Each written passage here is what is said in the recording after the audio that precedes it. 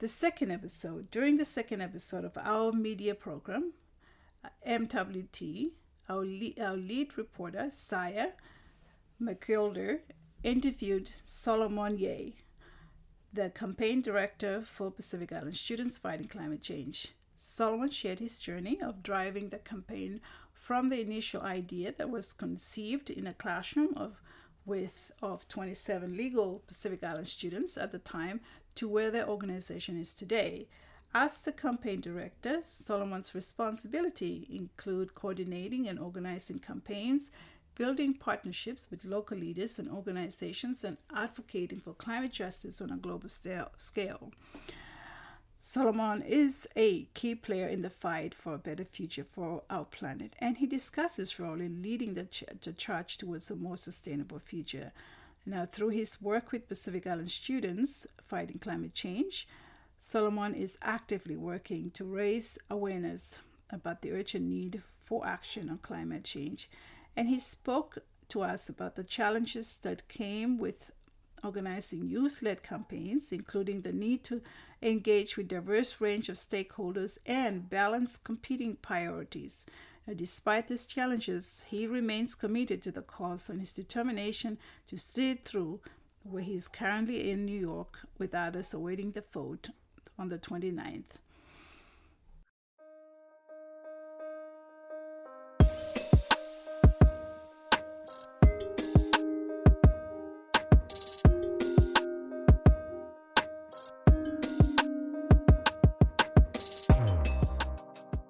Hello, this is Coming to the Mat, podcast from the Melanesian Women Today Impact Service Series. Told through the lens of everyday, ordinary Pacific Island women, the MAT series seeks to break cultural barriers and invite listeners to hear real human stories of making a difference. The stories you will hear from this series balance diverse interests and weave together the story of courageous women who dedicate their lives to making a difference in their communities and country. Coming to the Mat series is a safe space that allows for women in the Pacific to use their voices. It also explores the integral aspects of women's lives all across the South Pacific and gives the listener a window into the many different issues women face through storytelling.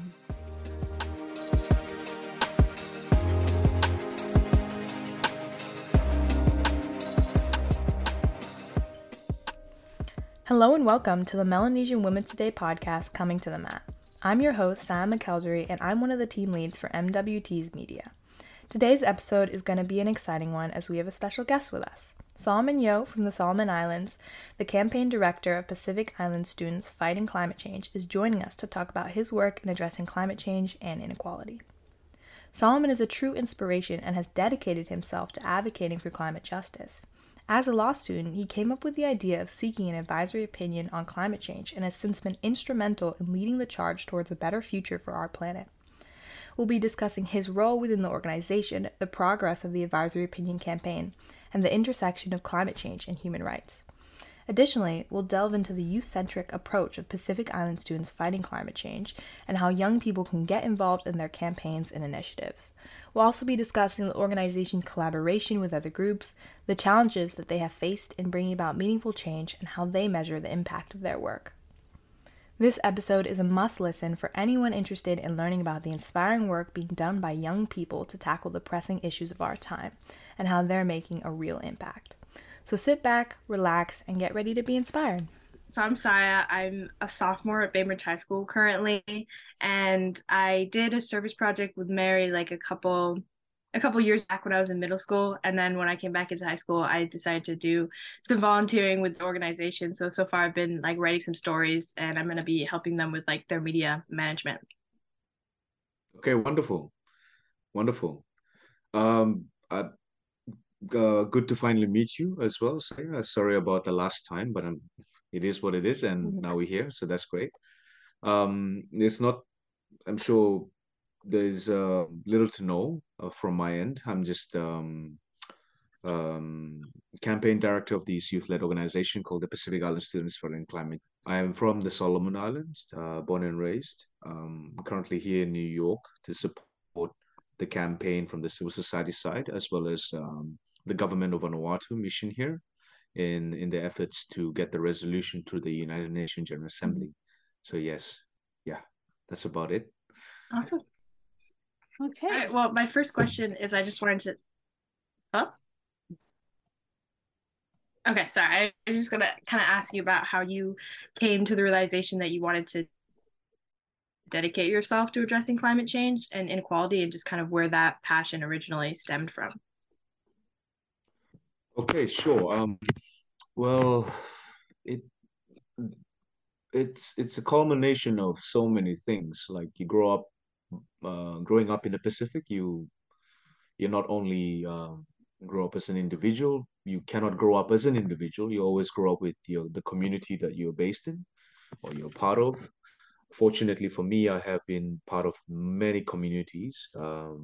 Given my parents are missionaries, we got the privilege to travel around a lot around Solomon Islands and the other multiple communities, which many of the communities welcome us as one of their own. But growing up, you come to narrow down to specific communities, and those times in those communities, you spend a lot of engagements, not just with the people, but the natural environment and how both the people and the natural environment are very connected in terms of culture, traditions, and that somehow become something that you always grew up seeing. And back then, you always notice there's changes as well. Like why we had trees here, but we don't have trees anymore. Why is the weather getting hotter? Or why is that we're not getting certain fruits or plants growing up that this did not make sense to me. You just feel like that's just the natural way things are. And you grew up going into high school, understand that the changes that occurs around you are just, of course, the same. You hear words like climate change, you hear like environmentalism. These things, it does sound appealing, but at that stage, you just, it is what it is. What still, it's just some ideas people came up with. But what really inspired and what really made me realize that these changes were not just only natural phenomenon, but is accelerated by anthropogenic interference of the atmosphere, and of course the the disturbance of the balance between um, the level of which human consumption, human um, direction in terms of what we now see as development. Growing up in the Pacific, growing up in Solomon Islands, all I knew about growing up, people talk about, oh, you need to understand that development is for us to have skyscrapers like New York, skyscrapers like Switzerland, or well-developed education system like elsewhere and around the world. That was the term of development, and that's why you need to go to have an education so you can help us country develop that like that.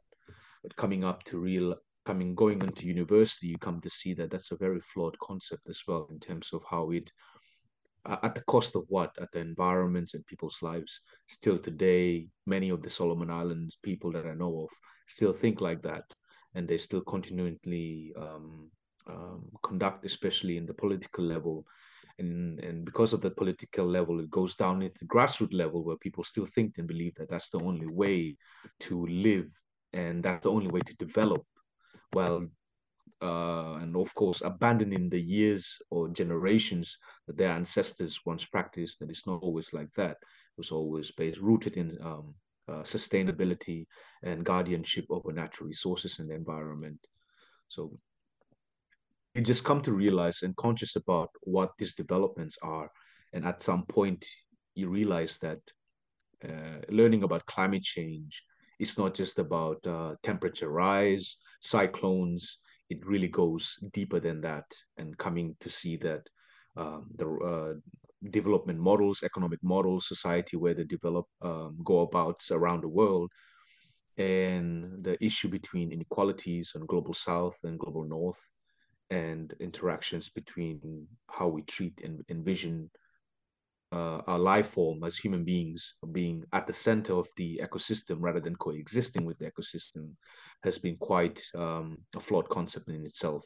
So, in that, as a resultant of that, we are now in this climate crisis that we face, and the consumption level and all these problems are going about. Of course, deep inside, growing up in these environments in the communities in Solomon Islands and seeing them change and realize that it is large part of it is because of climate change and human consequences of human actions. But then um, deeper within me is like, how do we then move away from this or try to absolve this? It was quite difficult for me to envision what is the solution I can take. And of course, at that time, I had no, I would say, confidence to really take the first step to really come up with solutions or really advocate for solution at that time.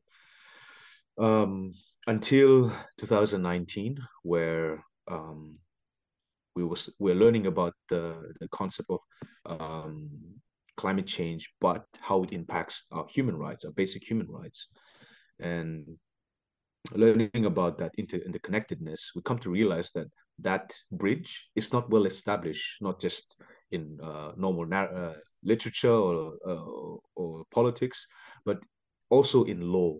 That's one of the major gaps in it, that climate change is not seen as a human rights crisis in the legal aspects. And because of that absence, it has created a lot of, I would say, yeah, it undermines political will to really galvanize behind it to see climate change from that perspective and mobilize resources to address the basic needs of human beings all across the world. And for the Pacific, that is becoming more dire. But then from that classroom that we decided that it is, our lecturer said, like, so you learn about this. So do you want to do something about this? And we're like, yeah, we want to do something about it. It's like, I promise you not, I promise you, but although I promise you, the lecturer said, you will not get any marks for this. So of course, from many of the students putting their hands up to only a few students putting up their hands up saying that we want to also, regardless of not taking marks, we still want to do this because it's very important to us. And hence, I was one of the people who were really determined. It's like, this is the moment to really get involved. This is a way we can find from our backgrounds as law students in our best capacity. And for many of us, we're very privileged to at least reach university level. It's many of us, many of the people in from our back where I come from doesn't have the opportunity to do so. It's like, and I'm at this level and privileged to be here. What can I utilize all of the learnings I have so far at law school to really give back to our people? So I think that's the moment and the calling for us to really engage in that field. So from that end, I volunteered and invested a lot of my time until today in campaigning for this initiative. Yeah. Sorry, so like your long answer to your question. No, that was great. That was great. So you're talking kind of about like the advisory opinion. Do you think you could kind of say like where that is right now in terms of like your timeline for the campaign? Of course, I mean, the advisory opinion campaign, from that moment, we decided to go into research and we came up with that we decided that idea. I remember I was actually not supportive of the advisory opinion camp because I thought that it was too unrealistic. Like, come on, I mean, how can you convince a majority of the world's UN General Member Assembly as students from the South Pacific, out of all places around the world? How can you convince that? It's so hard to even convince your leaders in the Pacific to get this on board. I was thinking from an alternative legal route, but I remember going up to one of my lecturer, Dr. Moses Mawson. He's the public international law lecturer at the University of South Pacific in MLS campus in Port Vila. I spoke to him, said like, hey, should we go for this or should we go for this? And he said like, Solomon, like, you know how much climate change is impacting the Pacific.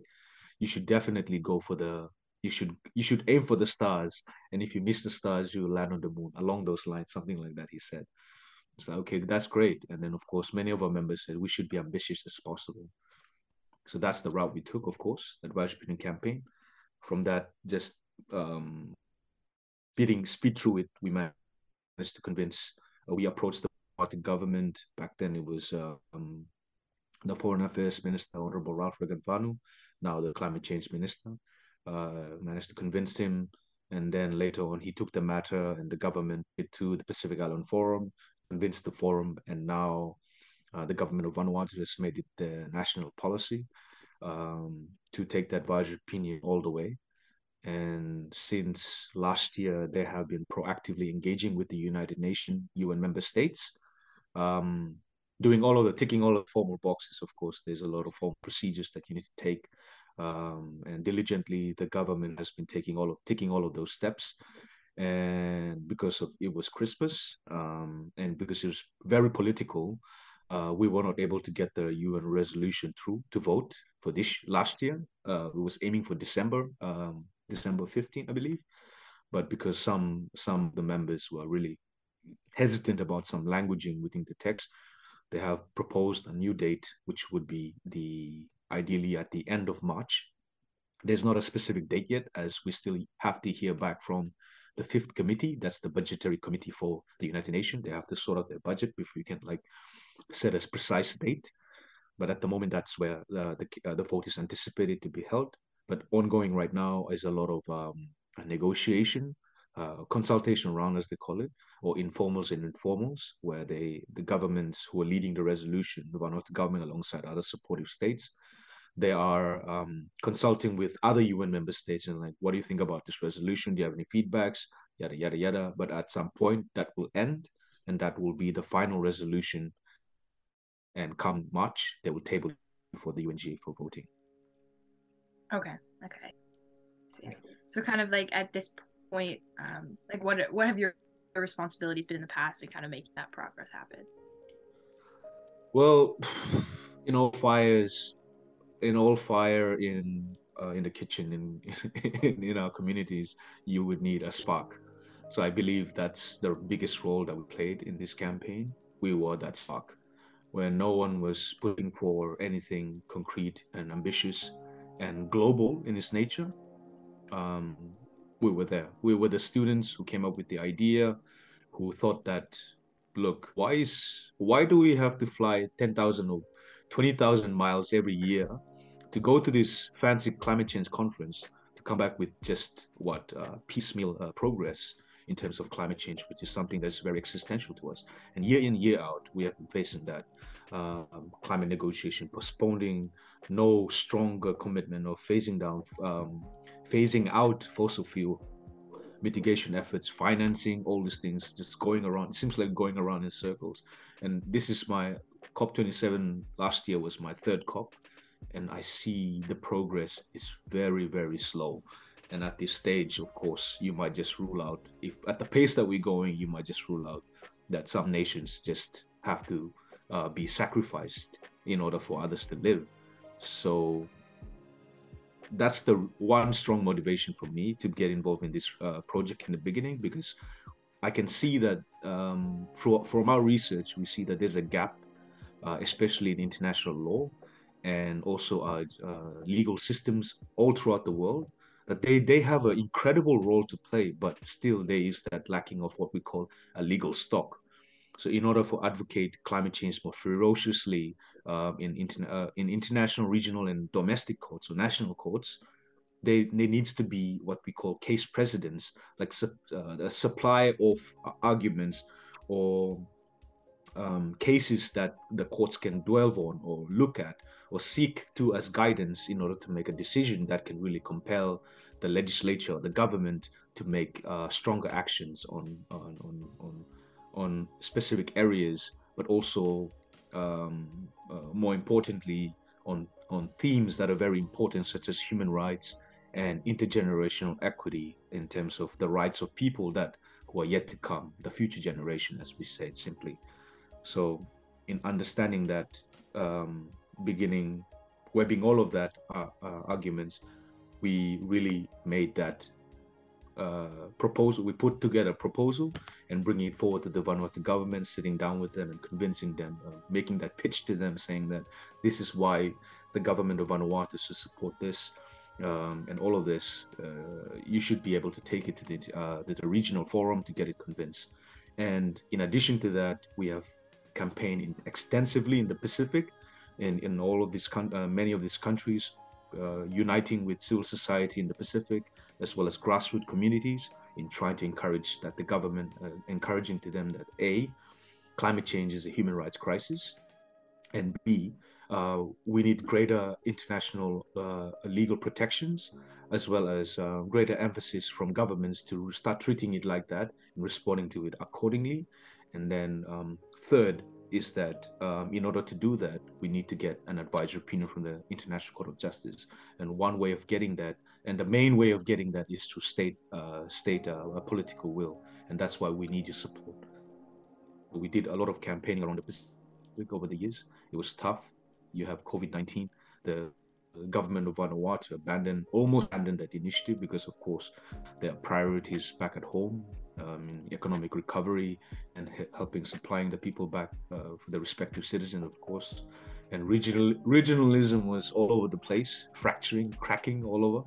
It was quite a tough time, but civil society, we stood our ground, saying that regardless of the climate crisis, the economic crisis, as well as the COVID crisis, we still think that climate change still will be the single greatest threat that will undermine our future. So we still need to maintain this campaign.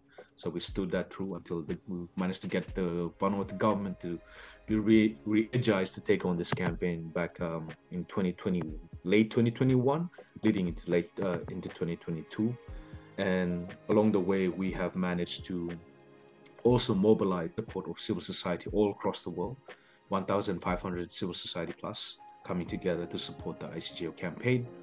But from a very proud achievement from us, from the Pacific Island Students Fighting Climate Change, is the fact that we understand that not only the Pacific governments are needed to get this advisory opinion too, but governments from the entire world needs to understand this. And we need to share what we've done from our research and what we believe that could really address the climate crisis better to other young people across the world, because large part of, well, all of us were young people at that time. We want to also have that same motivation, same drive instilled among young people all across the world. So through our large efforts, we managed to convince many youth around the world, where we got together and formed the international network called the World for Climate Justice, which brings in all of the youth campaigners around the world, campaign the ICJO campaign. And now it's going on quite well in terms of this youth going on to their own leaders and encouraging to support this initiative. Mm-hmm. Yeah, and when it comes to like educating and involving youth, I know that's something that you have done a lot of work on and is really important to you. Like, when did that become something you decided would be like a central focus for you? Yeah, I mean, one of the question I often been asked with by many of the people is like, why is Solomon, you understand that climate change,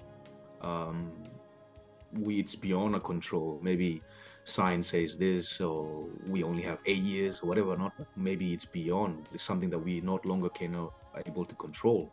And if we're heading towards the doom and gloom in the first place, why would you still continue to do this work?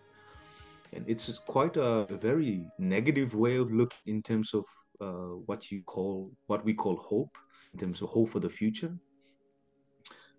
But at my time in Vanuatu, something very important was dawned upon me, the fact that many of the people who were doing a lot of work back at home, they were not doing it just because out of hope, but they were doing it as a duty to the future generation, or the generation for them, because the past generation also fulfilled that duty to make their lives better. So it's just essential, a cycle of passing on, carrying forward that duty that they all respectively have to take on forward.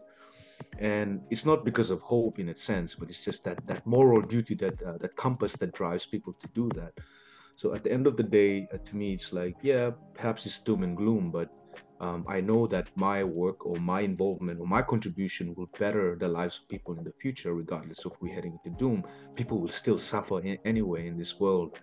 But how can we mitigate that suffering at least, so that less people will be able to suffer, more people will be able to access to resources to help better their lives or better protect themselves from this climate crisis.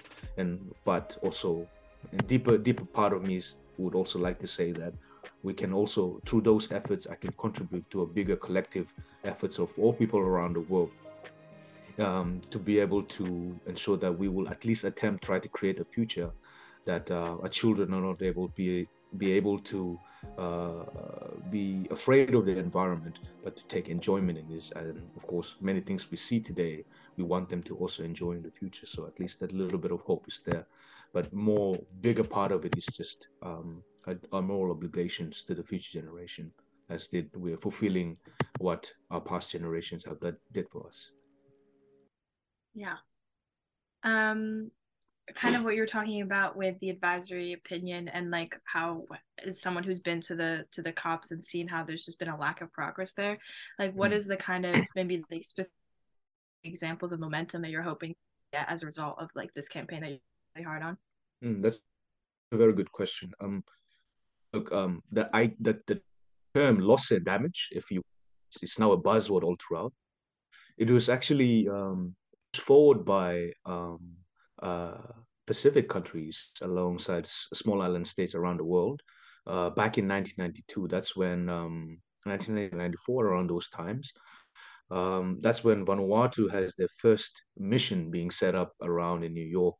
And it was that time where the founding fathers, as well as the first ambassadors, they came up with this term loss and damage, because in their understanding is that climate change is more than just loss and more than just adaptation and mitigation.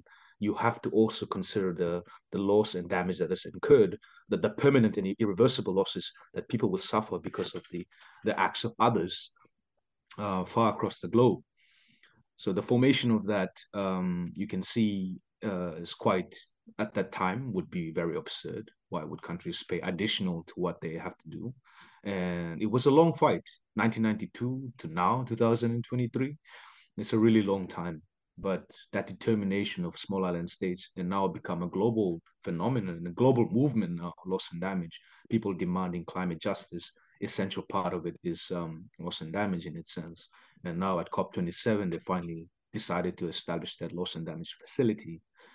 But still, the bigger question of who pays is still unaddressed, and the modalities to who gets, how that payment can be made and where it will come from is yet to be established. So going back to that frustration of waiting game, playing the waiting game again, this is where how you can see how frustrated Pacific states. I'm sure now millions, if not billions, of people around the world are now going very serious about loss and damage. Large part of these people are from the developing countries. So it is becoming quite, you can see the progress is going quite slow in a sense. And this is why we are very encouraged to see that there needs to be an accelerator.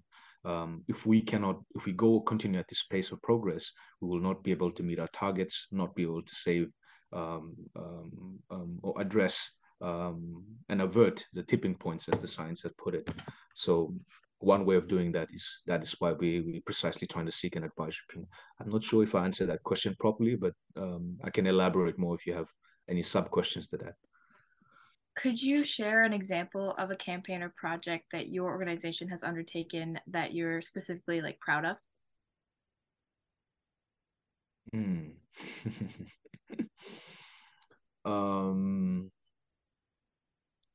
There's a couple, but I would say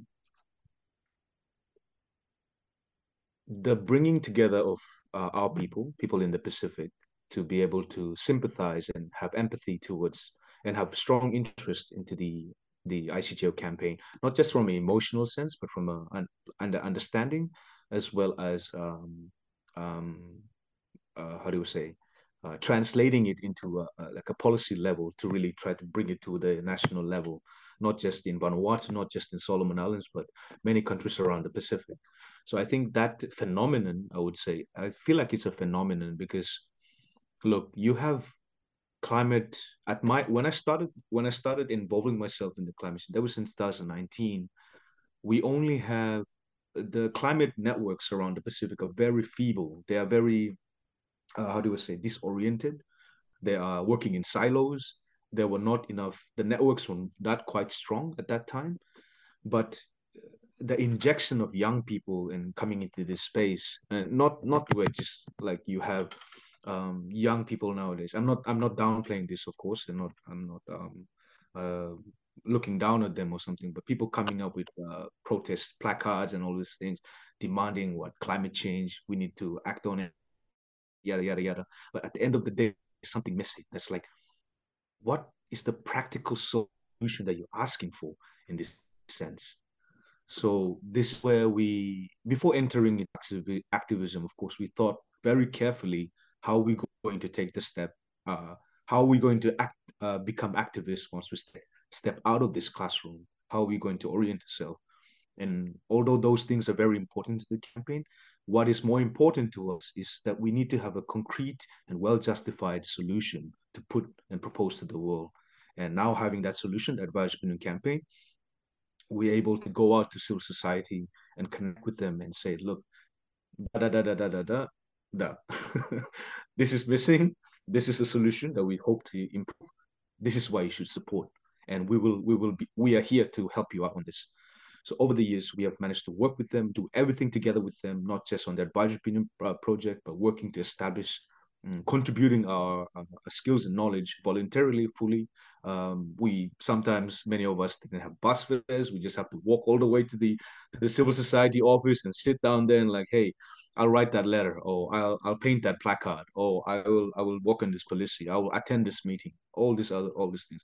Little by little, we contribute, injecting that new, fresh energy into especially starting from the Vanuatu Climate Action Network.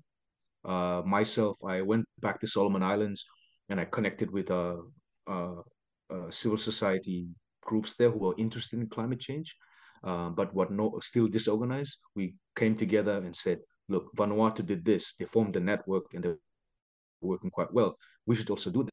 So working with them, drafting the constitution, developing the policies, setting up that network, registering it. Solomon Island Climate Action Network came into be.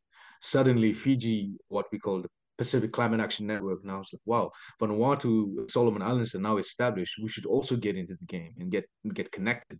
Now they also registered their network. And now Kiribati is also like, wow, that's quite interesting. We would like to engage on this. And all of that continuation work, and efforts by some of our members, but also other young people and people who are coming together to form this network was quite beautiful in that sense. And having been part of that, of course, from the organization, playing a huge role in that establishment and continuous support to that to this day, I think it's a great pride, not just about that Advice Opinion campaign, but so many climate issues and environmental issues we've been able to push out. And one important is that working with them managed to give us more opportunity to share with them why we're so passionate about climate change. And because of that solution, it is a very easy thing to fall behind and support initially. And because of that, all of the networks of forgot the numbers, but it's in the hundreds of civil society in the Pacific have said that, wow, this is a great, interesting phenomenon that has happened by youngsters from USP, University of Pacific, coming to take this and also investing a lot of time to make sure that climate networks in the regions are strengthened so we can work together, not just nationally, but in a regional sense, push collectively to the international level. And that setting up of those networks has been incredibly a large part of why very successful with the campaign, because all of them were also advocating not just in the formal spaces, but informal spaces, at community, at those gatherings and leaders attend. Have you heard about the ICJO campaign? So all these things happening all in separate thing, combine them together. That really what encouraged a lot of the efforts of governments being able to support this at the end of the day. And something on my mind, but it slipped. But that is something, of course, I'm really proud of, and I can continuously see that this ongoing networks will continue to bring out more and grow stronger by the day, and making sure that our efforts towards climate justice will be very more organized, as well as unified in a unified front to bring these matters before the ICJ. I think one clicking point for me was there was a community in the Solomon Islands, and we were now having symposiums back at home on climate change. And of course, we never had symposium on climate change But then I think it was last year where one of the community elder came up and said, "I want to support the ICJO campaign because my community is really the human rights are being impacted. It's like to be able uh, to have your campaign being reflected, or not just the campaign, but also the importance of what human rights and the connection between climate change to go far as into the communities in the Pacific. You have made an impact because there's a saying that says development only reaches as far as where the parliament can see, but these communities are so far, far away. And the fact that they heard and learned about the Advice Opinion campaign and the nexus between climate change and human rights, yeah, there's been substantial progress in terms of our advocacy and our collective efforts towards getting sure, pushing for pushing for solutions on climate change. Yeah, it's amazing. Like kind of what you're saying about like building those networks and bringing people together with that shared goal. Have there kind of been like obstacles or challenges when it comes to gaining that like civil society support? Definitely. I think, well, just from my short experience in climate activism, I think in any climate efforts, I would say, the beginning is always the hardest. Outright, our lecturers were there to support us fully, but many of our colleagues and people around us saying that, "What are you guys doing? What are you doing? Like, it's embarrassing. Just stop it. You're not gonna convince 18 members of the Pacific. You're embarrassing yourself. Why are you doing this?" I said, "Look, we want to do this because it's something very important to us." And even my closest friends will tell me, like, "Solomon, you're wasting your time." Um, I remember when we wanted to launch the campaign, we had to come together and like, okay, how much you got? How much you got? And then we had to like pull in our money to just buy some bread and some canned tuna to make some sandwiches to bring people together, to at least, because that's how you attract people in the Pacific. You say there'll be food and people will show up. Hundreds of people will show up just for the food, of course.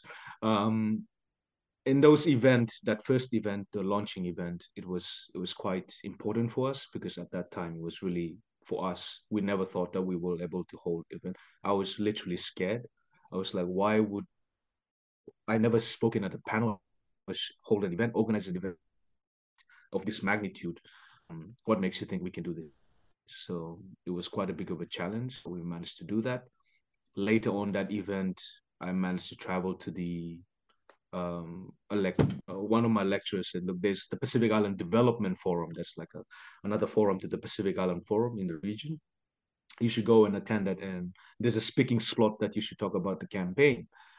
It's like, okay, where's the money? How will I get there? It's like, okay, we gathered some money somewhere, and then we bought a ticket. I flew over, made the speech. As soon as I got down, one of the leaders from the Pacific government stood up and said, "We'll never support this campaign. It will really jeopardize our ongoing efforts in trying to get influence through the agreement. So I definitely won't support this." I was really devastated, and those memories of your classmates come back to your mind, saying that, "Why are you doing this? You're punching above your weight over here. You shouldn't be doing this initiative. You're wasting your time." I was like, "That's right. You wouldn't be like this." Um, but of course, a lot of encouragement from our members. It's just a hurdle. We need to overcome this. It was anticipated it will happen. We face so much criticism from some legal experts as well, within the Pacific and outside as well, saying that this will really undermine the Paris Agreement efforts. We continuously believe what we researched and stuck to, and of course, over the years, I come to reflect on that. That was the right decision to do. Um, and yes, COVID-19, that was a really hard time because at that time it was really going down the drain, the campaign. And we were reflecting, it's like we should also stop this campaign. It's not going nowhere. But we didn't. We said let's just do our best as far as we can go. But that moment, it gave us bought us a lot of time to upskill ourselves and also help us develop unique way of disseminating.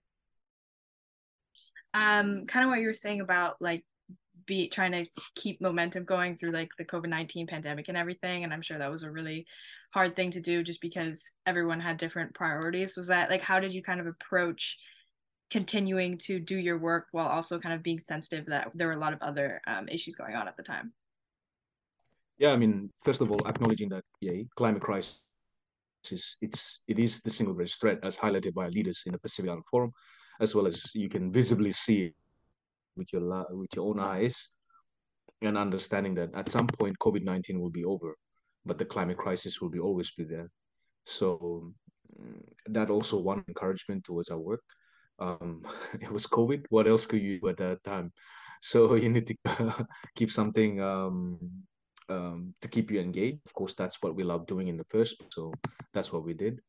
Um, um, Continuously communicating with a community, networks of civil society. Like, hey, I know it's COVID, but I know things are really bad over there. Things are bad in our country, but climate change, yada yada yada. Just keeping the conversation continuing. Said, I know it's hard, but can we do something online, virtually? It's like, okay, what do you have in mind?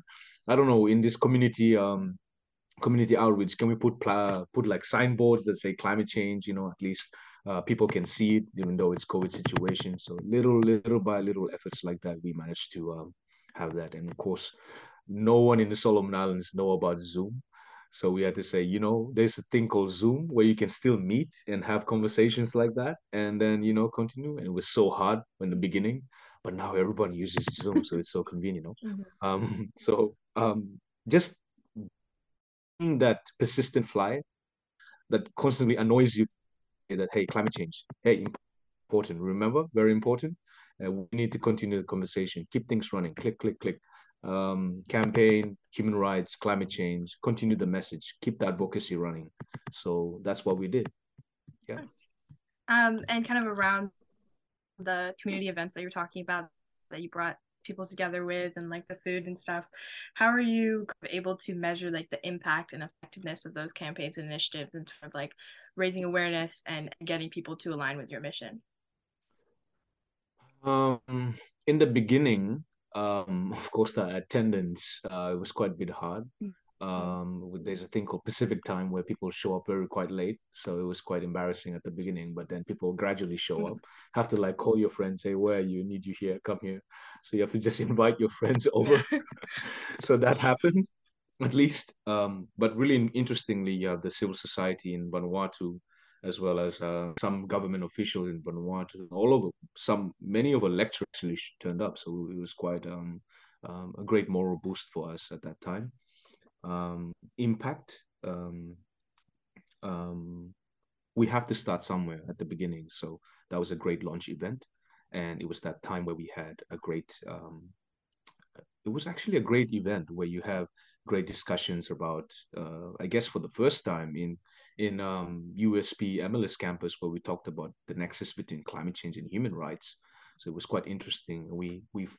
There's a lecturer from Hawaii University. He was very interested about the campaign, so he personally flew out all the way to Vanuatu just to support us the event. So that was quite enriching.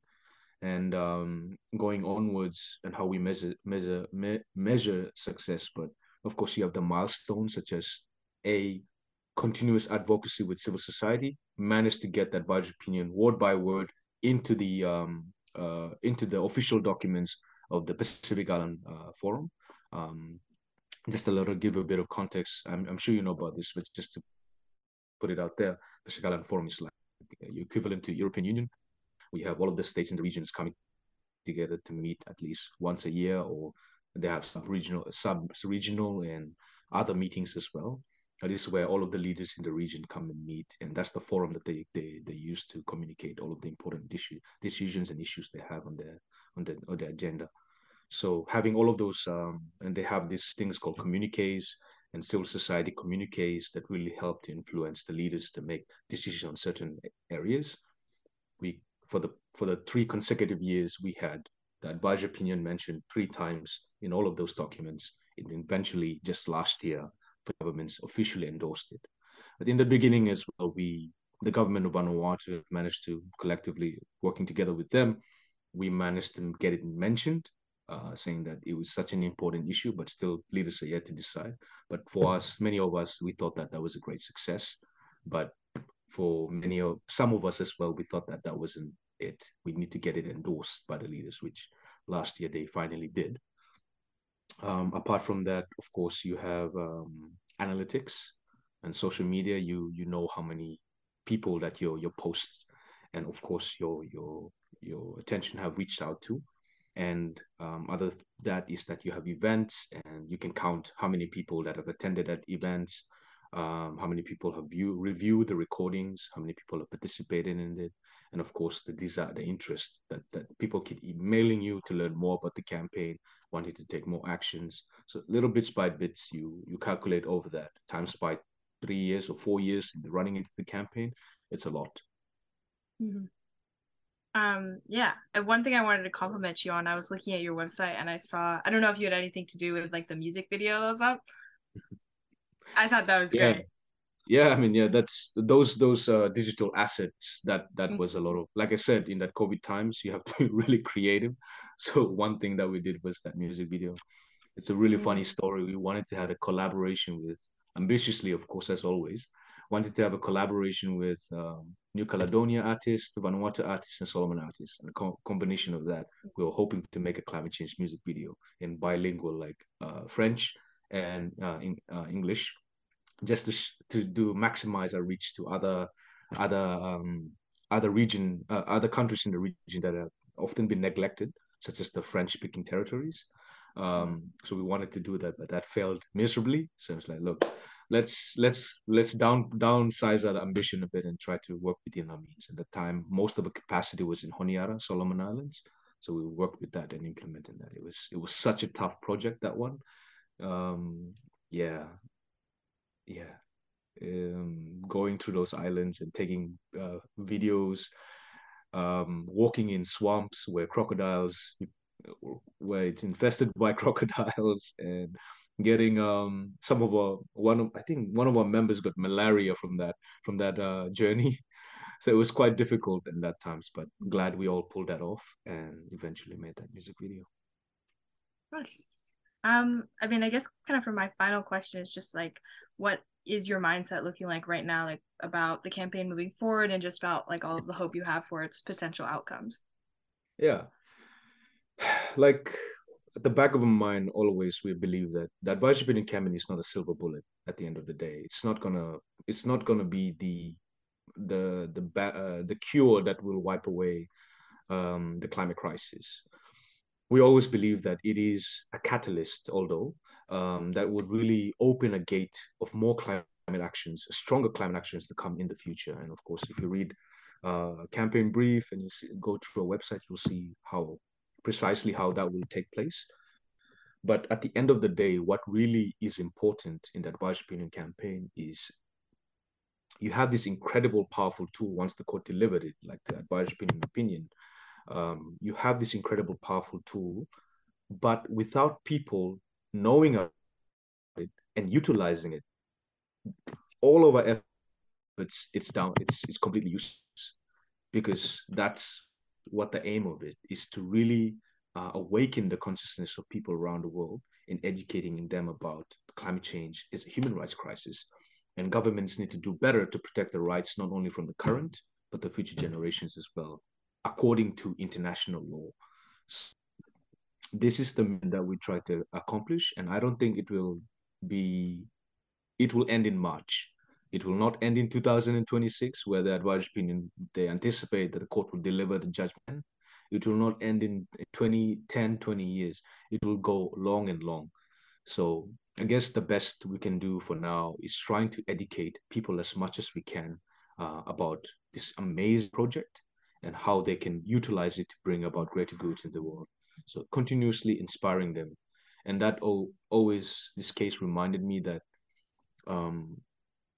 climate litigation only began to grow in its exponential size only in 2015.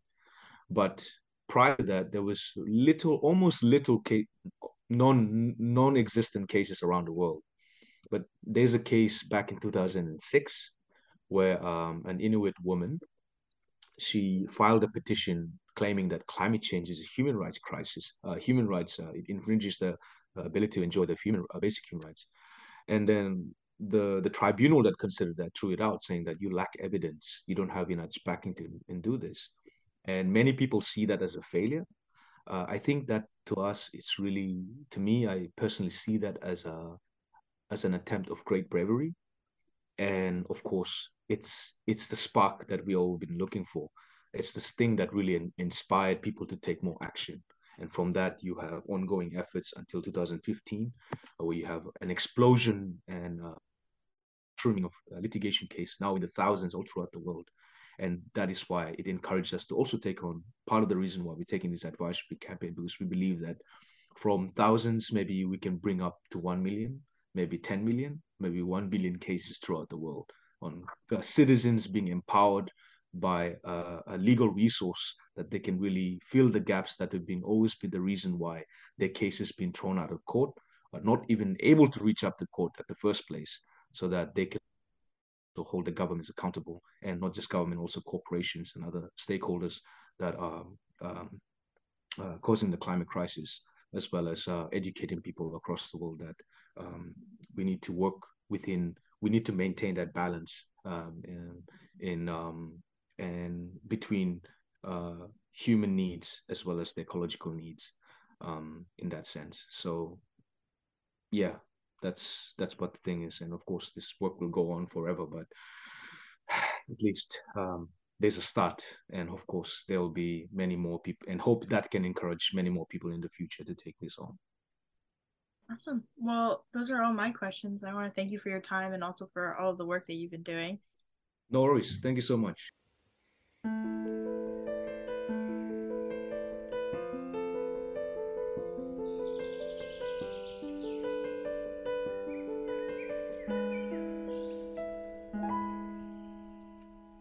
What is happening to our world? Have you ever stopped to notice? What does it take for you to see? Lives are being lost. With all the storms raging, corals dying, ocean levels rising, it's a threat to our human rights.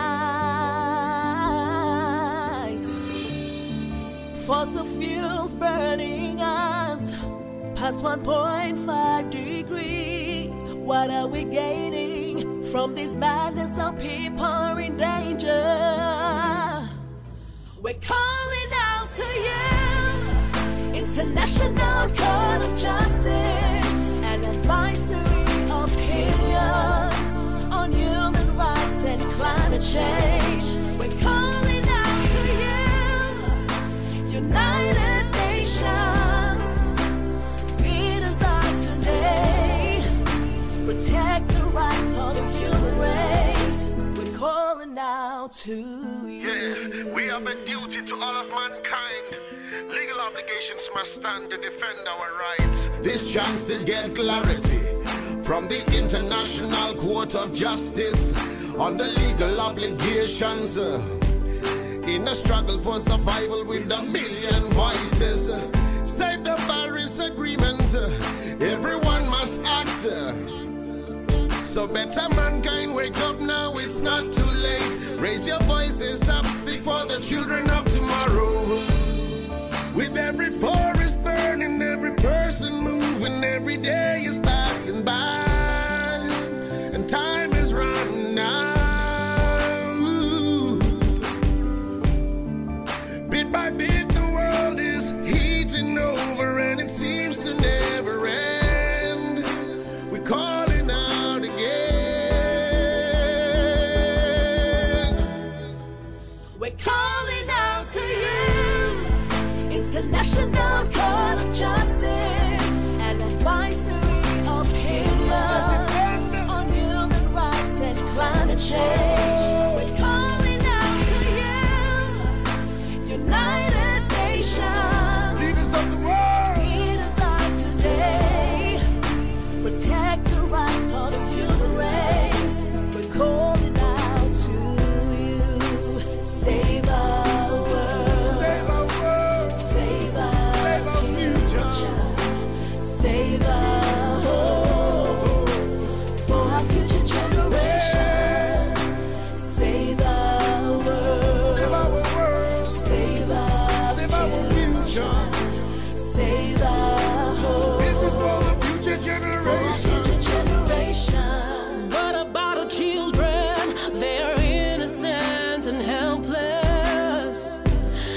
can we be so blind, putting their lives in danger?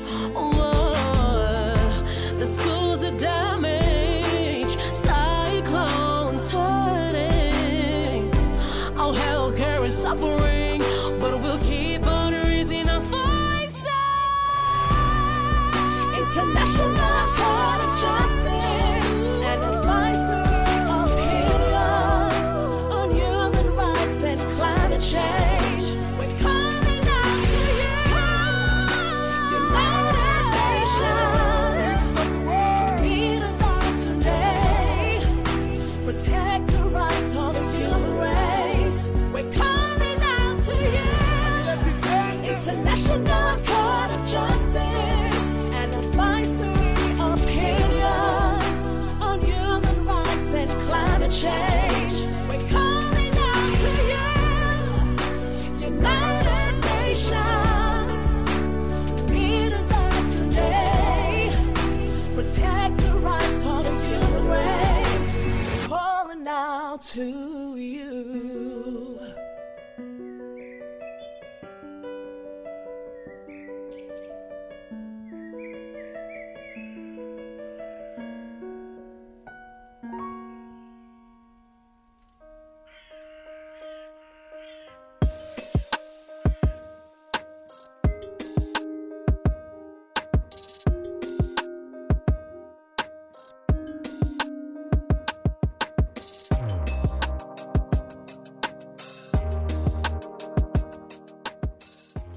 This podcast is created and produced by Melanesian Women Today, a non-profit organization.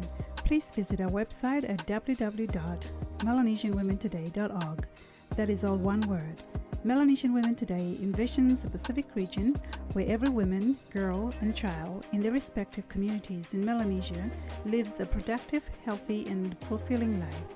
We are on a mission to improve the well-being and quality of lives, and also to promote and improve leadership in women and girls in their communities.